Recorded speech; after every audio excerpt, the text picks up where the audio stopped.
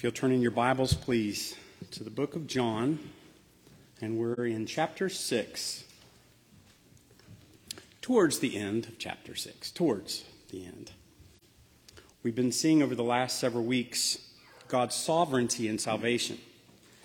God is the one who saves. I and none alone, God says, save. So this is several passages that we've looked at in the last 3 weeks. This is John 6:29. Jesus answered and said unto them, "This is the work of God, that you believe upon him whom he hath sent."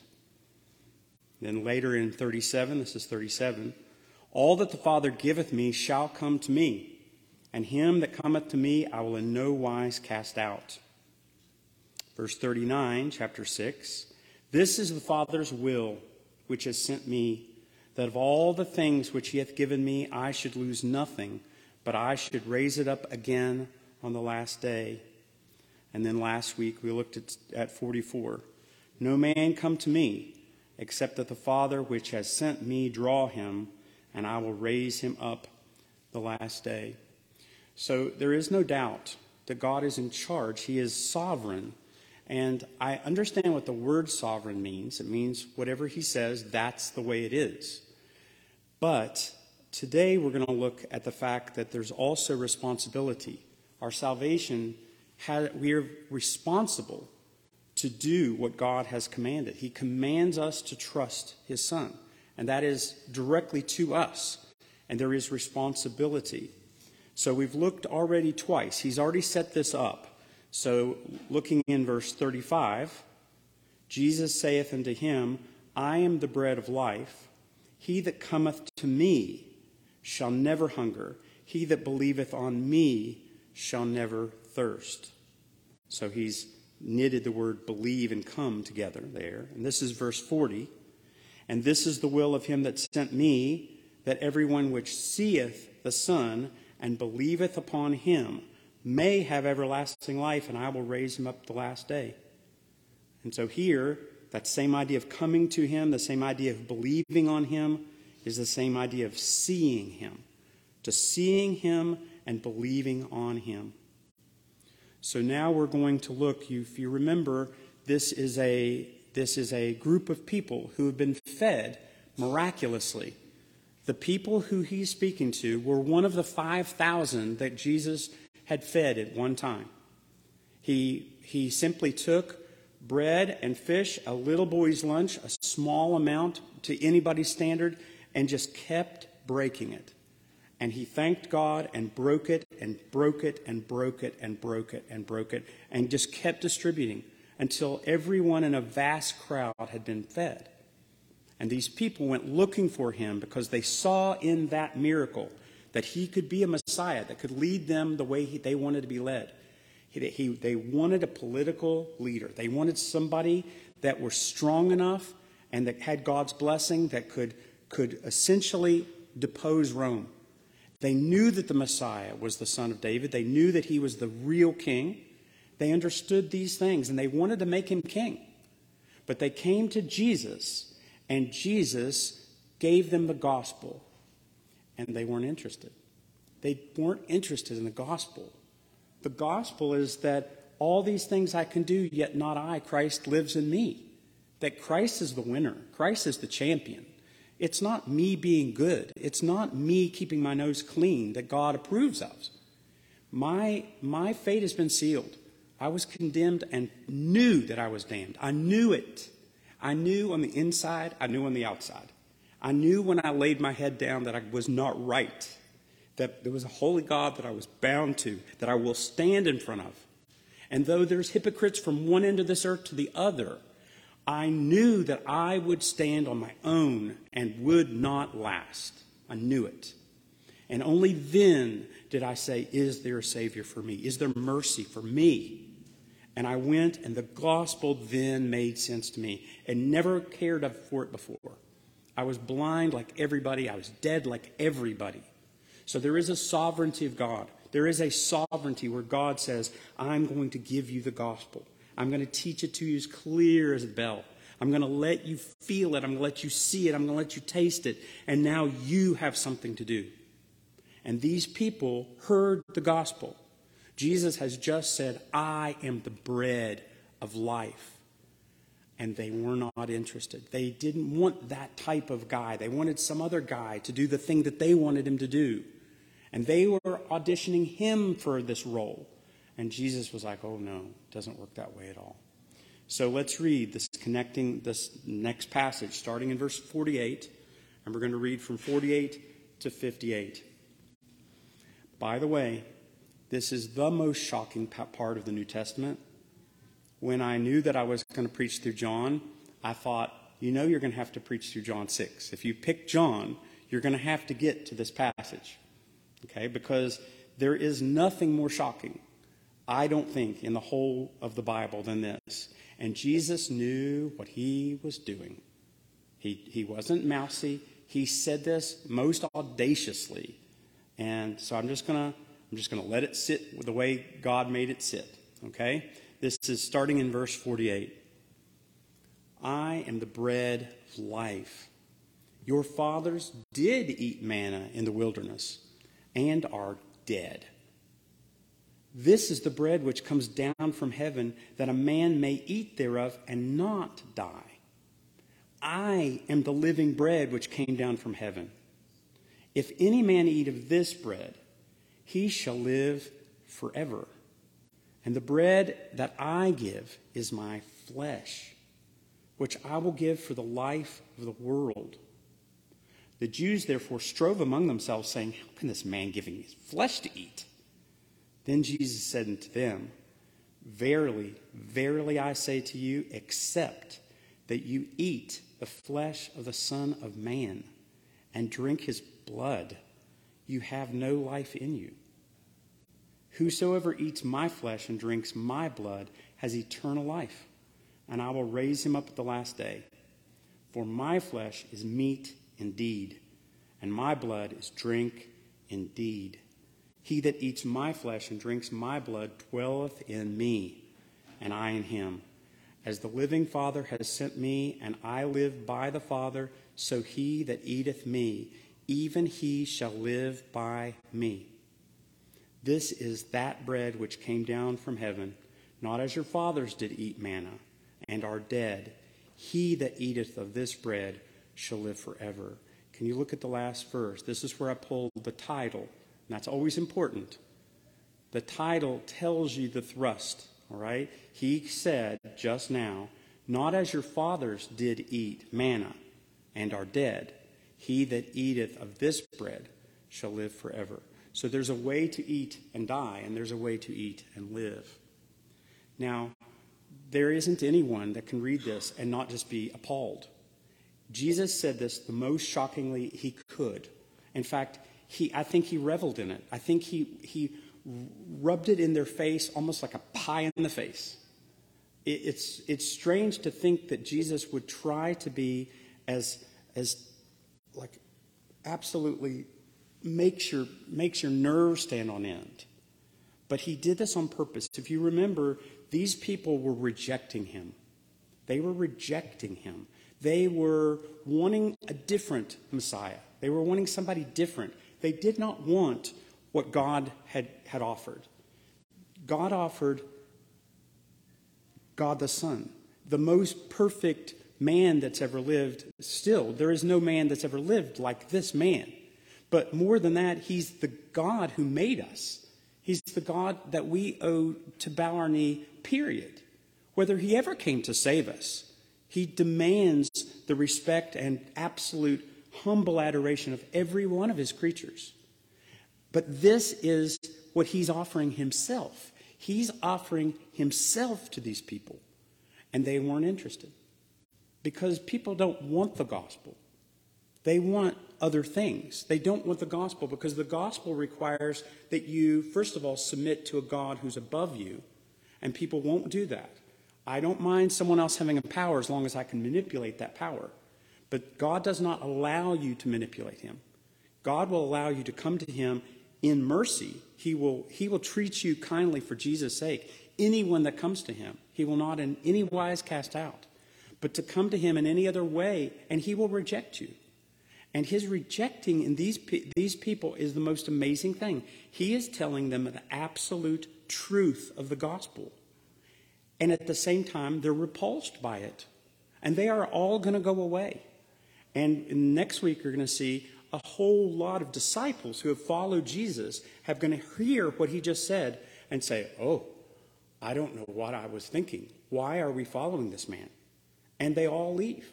Scads and scads of people who have followed him day after day after day, not rejecting him, are like, wait a second, this is more than I can handle.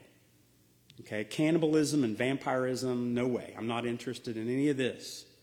But yet what he was saying, he was talking about something that was true, but not true in a way that you would eat blood. There's no blood even in the Jewish religion. You didn't eat blood. And you didn't eat people. There wasn't any, you couldn't offer yourself for any reason. You couldn't say, I'm going to cut off my arm as a sacrifice. God wouldn't accept it. You couldn't kill someone and you couldn't kill yourself. You couldn't say, I'm going to commit suicide for God. God is like, oh, that's never entered my mind. So Jesus is talking about something in a way that he's just mentioned. He's already set up. He's defined these terms already. And all he's doing now is basically saying, really? You're rejecting me? Then go. If you remember, Judas Iscariot decides that he's going to take 20 pieces of silver and that he needs to go so that he can get the crowd around because he knows Jesus is going to be. He was like, I need to leave real early. Can I be excused? And Jesus looked straight at him and said, what you're going to do right now. Right now. Don't wait. Can't be tomorrow. It has to be now. If you're going to reject God, well, your own decisions are your decisions, and they're your decisions. You are not a puppet in God's hand. You're not a marionette that he controls. He is sovereign in every way, and you are responsible in every way. And he will, through his very gospel, repulse you to where you are so vomitously rejecting him, you'll reject him with your full heart. There will be people in hell that will curse God forever, never stopping their curses upon his name because they hate him with increasing hatred as they realize that forever and ever and ever the sign on the door will be, you will be damned. Not you are being damned. You will be damned. No matter 1 billion years will pass, you will still have future tense and you will hate God with every fiber because you can't stand that he has power over you. And Jesus is going to be shocking here to these people who've rejected him. But if you haven't rejected him, if you haven't left him, if you haven't been so repulsed by him, if there isn't anything other that will keep you from actually hearing his words, the gospel actually is very, very much here. Because he didn't stop preaching the gospel. He was simply insisting that what you do quickly. You're going to reject me quickly. Now that's a fearful, fearful thing, to fall into the hands of an angry God. But he doesn't need to be angry, because a Savior was offered. In any breathing man's nose, a Savior was offered to us. And if you know this person, and you have a hunger for this person, if God gives you a taste for him, and you want him, and you want him, and you want him, and you come to him the way he offered himself to be come to, he will no wise reject you. He will accept you with the most worst record in the world. He will reject you, the hypocrites. He will reject you, the ones who are a false conversion. He will accept you. There is nothing that you can do that will prevent it, because you are not being judged on you. You are being judged on the perfect life of the perfectly acceptable sacrifice. It was God's idea. So let's start here. This is verse 48. I am that bread of life. They wanted him to make manna every day, like Moses did, to prove that he was the Messiah, so that they would know that he was the one that they wanted to go and beat up Rome. They wanted to follow him. They wanted a political rally. And they were like, if you can do this, then you'll prove to us that you're the one that we're looking for. Make manna. Make it again. Make it again. Make it again. Make bread again like you did yesterday. That's what they came for him. And he's saying, I am the bread of life. Your fathers did eat manna in the wilderness. Now, keep that in your mind. Your fathers were given sustenance day after day after day in the wilderness for 40 years. They went out and they looked for what is this? It was not what manna means. And they found it on the ground, and they didn't need to have a Walmart. They simply went and they gathered up as much as they want. And no matter what you gathered, you didn't gather too much and you didn't gather too little. It was enough. It was sustaining. It was a picture of Jesus Christ. It wasn't better than Jesus Christ. And these people would rather have the picture and not have Jesus Christ, thank you very much, because we want what we want. And he said, your fathers did eat manna in the wilderness and are dead. There is a provision of God that allowed them to still be dead at the end. It was providing them, but they had no faith. There was no faith mixed with what was preached to them. They had no faith, and their dead carcasses littered the wilderness until every one from that generation was gone. Then he took them into the promised land. So he's saying something is true. You're wanting something that is food that will perish. If you remember, he just said, don't labor for food that will perish, but labor for food that will endure unto eternal life. And he's saying, be so careful. I am that food that will endure to eternal life. You still want that food like your fathers wanted, and they are dead. This is the bread which comes down to heaven, that a man may eat thereof and not die. So he is talking so profound to them. And I don't know that people can actually listen to God speak and understand. When God is speaking so deep and I'm shallow, I don't listen carefully. I don't listen deeply. Everything is a shallow. Everything is a YouTube. Everything is a TikTok. Everything is a 5-second blip in my short attention span. And God is taking me right to the very bottom of a bottomless ocean and telling me something so true, and I'm not ready for it. It can immediately just go over my head like I don't even know what you're talking about. But he's giving an analogy. He's the one who came down out of heaven. He came down out of heaven, and this bread depicts why he came. He is bread for the soul. He's bread that keeps you alive, that nourishes you, that feeds you, that strengthens you, that allows you to have delight in this life. And he came to delight from heaven to be eaten. Anyone that will eat of him, and that is his image that's so disturbing here, will be provided with life. So this was as easy as it could be. This first part. This was easy. Let's talk about bread. So what did I write? Everyone in this room could have written my sermon notes. Eating is necessary for life. Why? Because if you don't eat, you don't live. You must eat. You must take it into you. And do you see that he's speaking about himself? Whatever is him must be taken into you. It must be taken into you. So my pizza oven won't help me if I don't eat it. It doesn't matter how good the crust is and how squishy the inside is, and I don't care. I can marvel about its aroma. I can marvel about the structure. I can think about how wonderful it is. I can melt that slabby butter right over it and let it drip off the sides. And if I never take it into myself, it'll never nourish me. I can love it. I can talk about it. I can be the fan club of it. I can do everything about it, but I have to take it or it means nothing to me. So it's the same. For you to look at the truth, to memorize the truth, to sing about the truth, to talk about the truth, and not take that truth in means that you're not benefiting by it at all. Jesus is not a philosophy. It's not a bunch of things that you know. It's not smart people stuff. It is life. It's the life or death. It's that idea that if I don't eat, I do die. And I will die slowly, and I'll die in a painful way to where I just shrivel to nothing, and then I'm emaciated, and then I just stop breathing. That is exactly what he's saying. If you want life, eternal, you must take what I am and put it to the inside. You must internalize me. It has to be part of you. It cannot be part of something else, and it can't be just something that you think about. It can't be external. It can't be something that you just talk about the wonders of, but aren't really taking it into yourself. The second thing I wrote, easy. Eating is prompted by hunger. You don't eat if you're not hungry. If you're not hungry, you're not going to want it. I mean, there's no dinner on your table like Thanksgiving dinner, an hour into dinner. That food is still just as abundant. That table's creaking with food that's right there in front of you, still warm, and I couldn't touch a bite.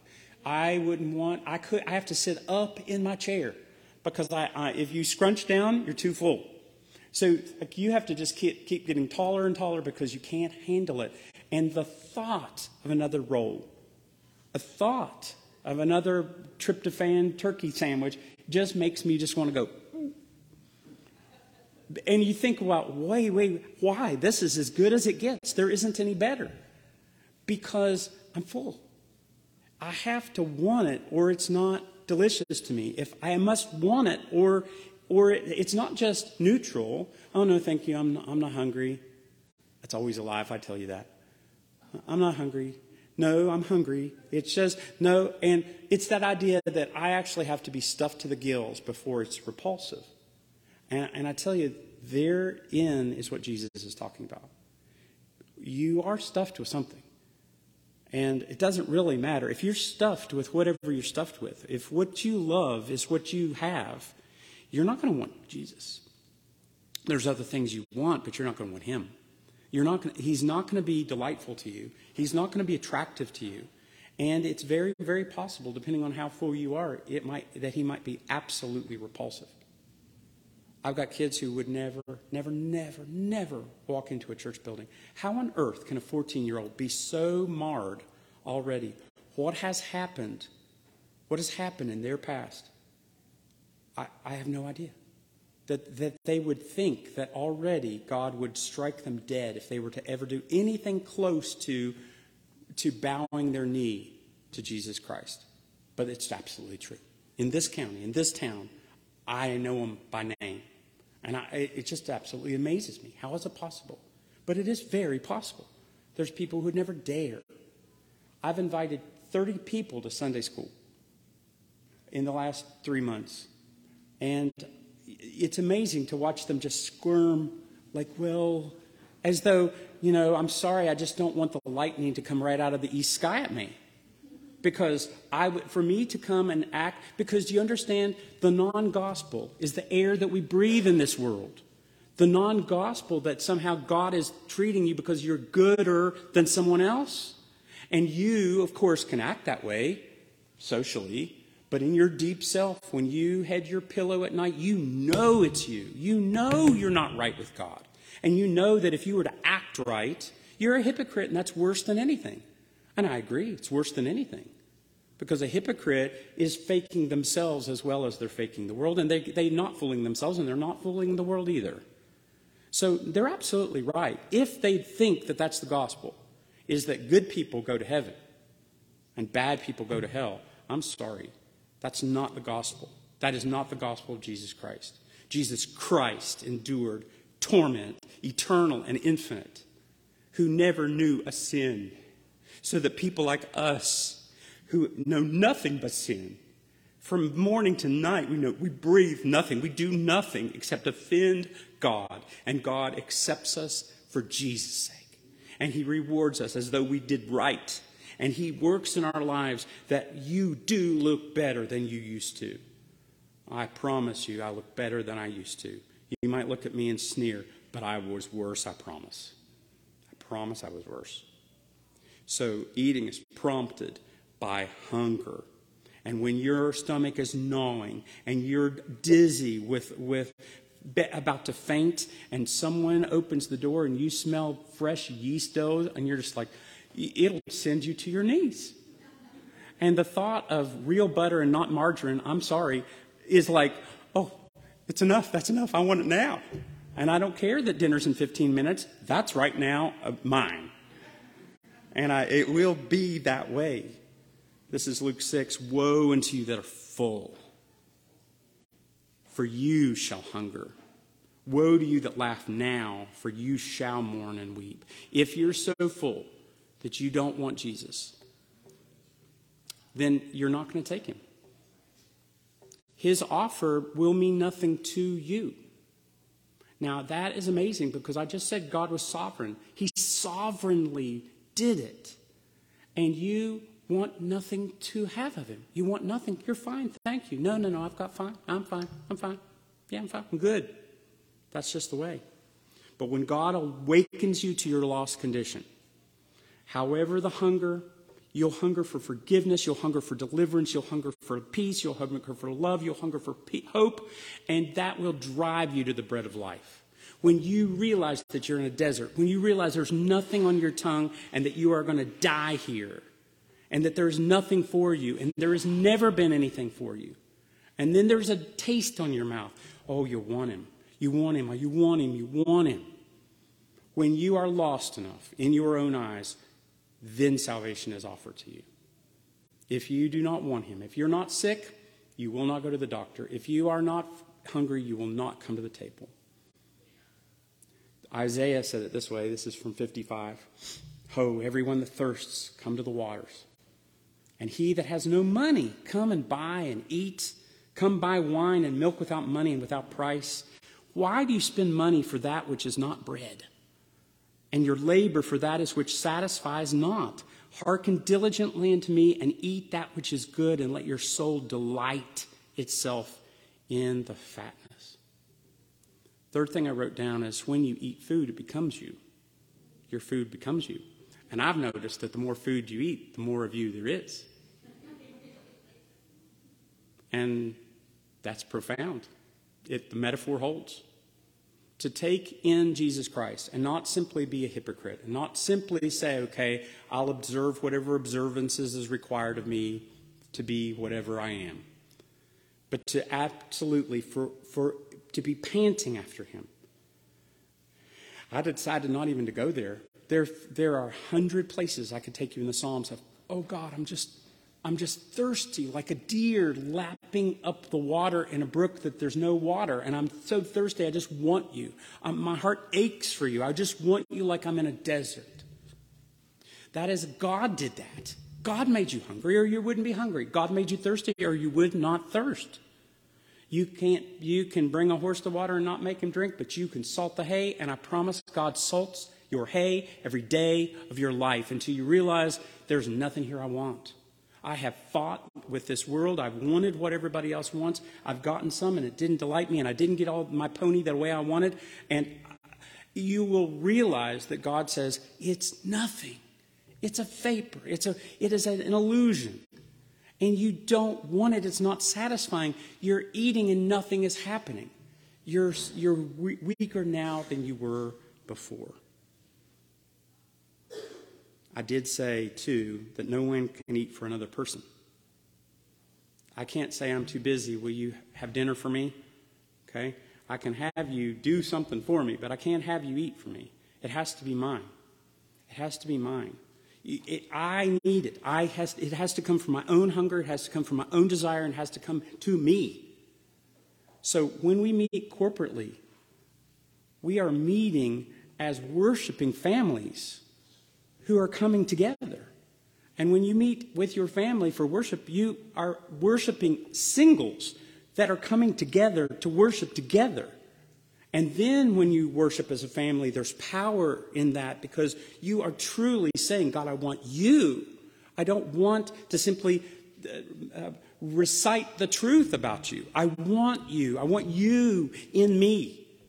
And John said is the hope of glory. Your hope of any glory in this world is that Jesus Christ is in you and that you are communed with him, that you're amalgamated with him, that when he asked you to marry him and you said yes, that you become one with him and you'll never be separated.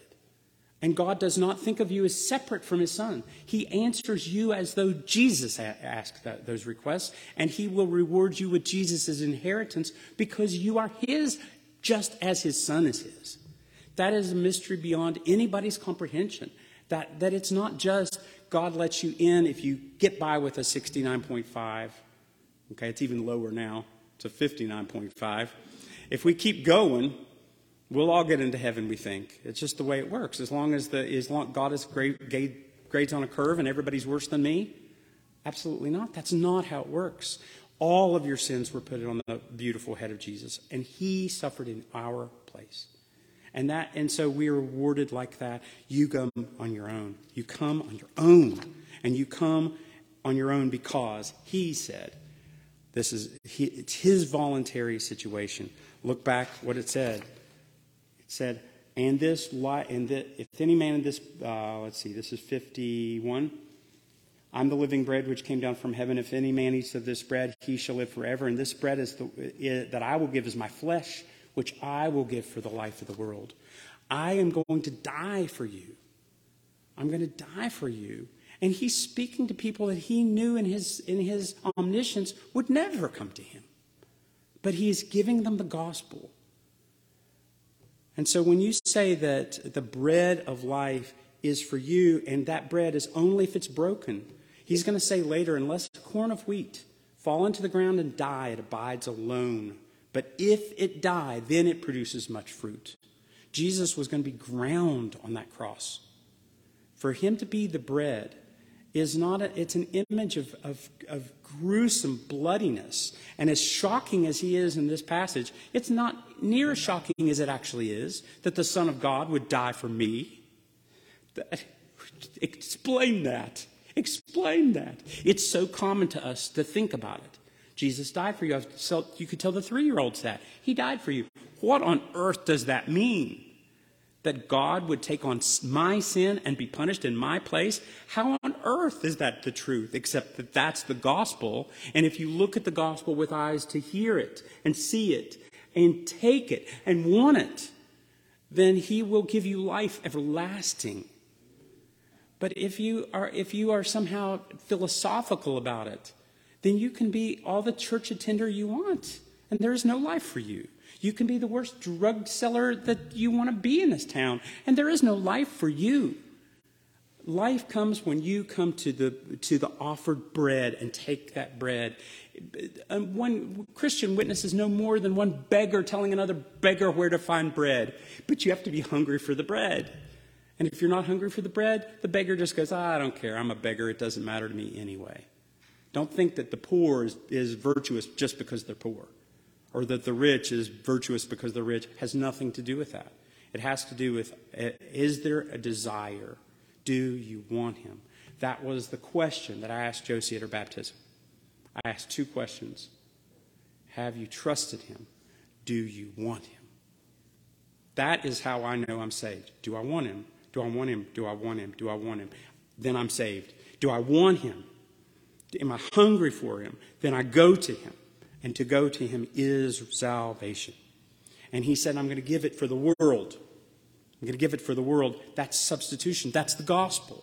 This is what they're rejecting. This is what they're rejecting. That I give it for them. Let me just take you quickly through the epistles. Let me just show you. Substitution. This is the gospel. Jesus instead of me. Not Jesus helping me out. Jesus instead of me on the cross. Jesus instead of me in his life. Jesus instead of me. My peace is him. My righteousness is him. That my standing is him. My standing is not me. The gospel is not me trying real hard. The gospel is that Jesus Christ accepted God and then offered himself to you. That is the gospel. This is Galatians 1:4. Who gave himself for our sins, that he might deliver us from the present evil world according to the will of God and our Father. Galatians 2:20, I'm crucified with Christ. Nevertheless I live, yet not I, but Christ lives in me. And the life which I now live in the flesh, I live by the faith of the Son of God who loved me. The life that I live by faith in the Son of God. That's the life that is eternal, by the way. You don't wait for pie in the sky when you die by and by. This is life eternal, starts immediately upon taking Christ as he offered himself to you as the bread. This is Ephesians 5:2. Walk in love as Christ also hath loved us and gave himself for us, an offering and a sacrifice. He gave God the sacrifice. He gave God the ransom for us. He gave nothing to us. We're the beneficiaries of Jesus' act of obedience, devotion, and love to his Father, and I benefit from that.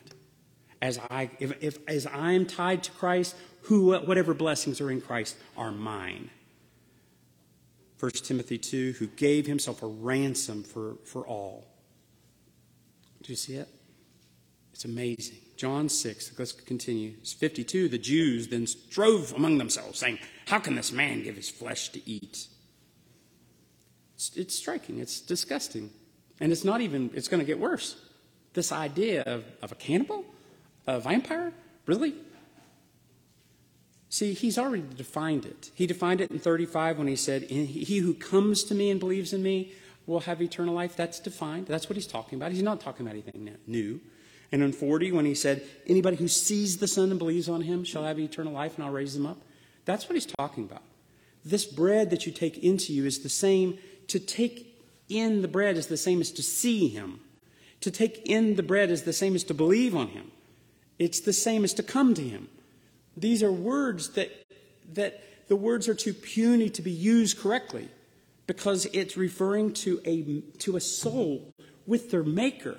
That's too profound. You have to use human language because that's how we talk, but you have to stretch words when you're talking about God. You have to stretch them. And it's their willful ignorance that makes them say, what does it mean we're going to have his flesh to eat? As though somehow we're cannibals. The other thing that I do not see that this means is has nothing to do with the Lord's table. This is not remembering that Jesus died for you. This is not remembering that he shed his blood, and because this has not been instituted. He has not instituted the Lord's table. And I disagree with Catholic doctrine here that the bread and the wine become the very true body and blood of Jesus Christ, and that you're taking that on as though somehow that act is salvific, that it saves you because you do something. I see that is wrong. I see that is wrong. This is not what he's talking about. He's taking whatever he is needs to be in you, and it becomes part of you, and you are rewarded with his rewards. You are connected with him, bound to him, as though that you are baptized into him. That's the concept. That's the whole idea. This is 53. And here's the shocker. Melissa said, are you really going to preach on drink my blood and eat my flesh? And I said, I'm preaching through John. She said, oh, can't wait to see this one. That's what she said. So this is 53. Then Jesus said unto them, verily, verily, I say to you, except that you eat the flesh of the Son of Man and drink his blood, you have no life in you. Whoever eats my flesh and drinks my blood hath eternal life, and I will raise him up at the last day. For my flesh is meat indeed, and my blood is drink indeed. He that eats my flesh and drinks my blood dwells in me, and I in him, as the living Father sent me, and I live by the Father. So he that eateth me, even he shall live by me.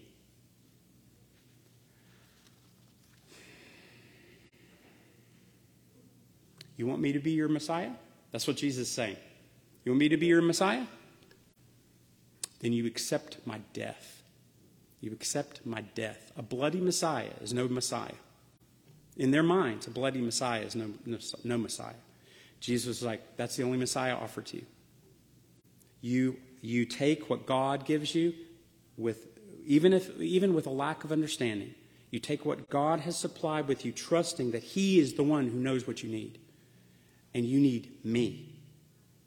And he's just as bold. Just as bold. It's that idea that Jesus is not running after you. Oh, but you have to understand. I don't want you to misunderstand me. Jesus is like, drink my blood. And people are just like, what? What? Like, how can you deal with that? How could you? What? That's just too shocking. He's like, take it or leave it. Because do you understand the responsibility of man and the sovereignty of God are at the same? He is speaking to your hearts, giving you eyes to see, working in you that you delight in him, that you want him. And when hate to steal the thunder from next time, are you all going to leave too? And Peter goes, where are we going to go? Like, We already know too much. We already know who you are. We already saw you and Peter get back in the boat. It's done. It's over. We learned the lesson. So when you desire him and you take him, and this is the Jesus that's offered, do not make up your own Jesus. Don't make up your own Jesus. This is the Jesus that's offered to you. You must deal with my death, Jesus says. Paul does the same. Paul's talking to the people in Athens, and he says, he reasoned with them out of the scriptures, opening and alleging that Christ must needs have suffered. I love the King James Version. Must needs have suffered. Had to do it. He had to suffer. Nobody wanted a suffering Messiah except Isaiah. And he didn't even quite understand. God is the idea that in order for you to be saved, I am just. Your sins must be punished. My son had to die in your place. Otherwise, there is no way, because I can't just look at you and say, oh, I forgive you. Because God would not be God if he could do that. He wouldn't be God. Let me finish here. Let me compare 40 to 45. You should have your Bible in your lap, I would hope. Look at 40 and look at 45. Okay? Now, 40 is before the shocker, and 45 is right in the middle of the shocker. See if there's comparison here. Verse 40 says, and this is the will of him that sent me, that everyone which seeth the Son and believes on him shall have everlasting life, and I'll raise him up the last day. Whosoever eats my flesh and drinks my blood hath eternal life, and I will raise them up the last day. It's the same. And it says here that my body is true food, and my blood is true drink. They will live because of me. This is the way that you will live. The food that makes you live unto eternal life is me. That is necessary. It's necessary, prompted by hunger, that you must do on your own. And it must be continuous. It's repeated all the time. You take upon you. This is the bread which came down from heaven, not as your fathers did eat manna that are dead. There's the zinger. Not in the same way that God provided them with manna and that they ate and are dead. You must take me as part of you, and that will be life that will last forever. And they walked away.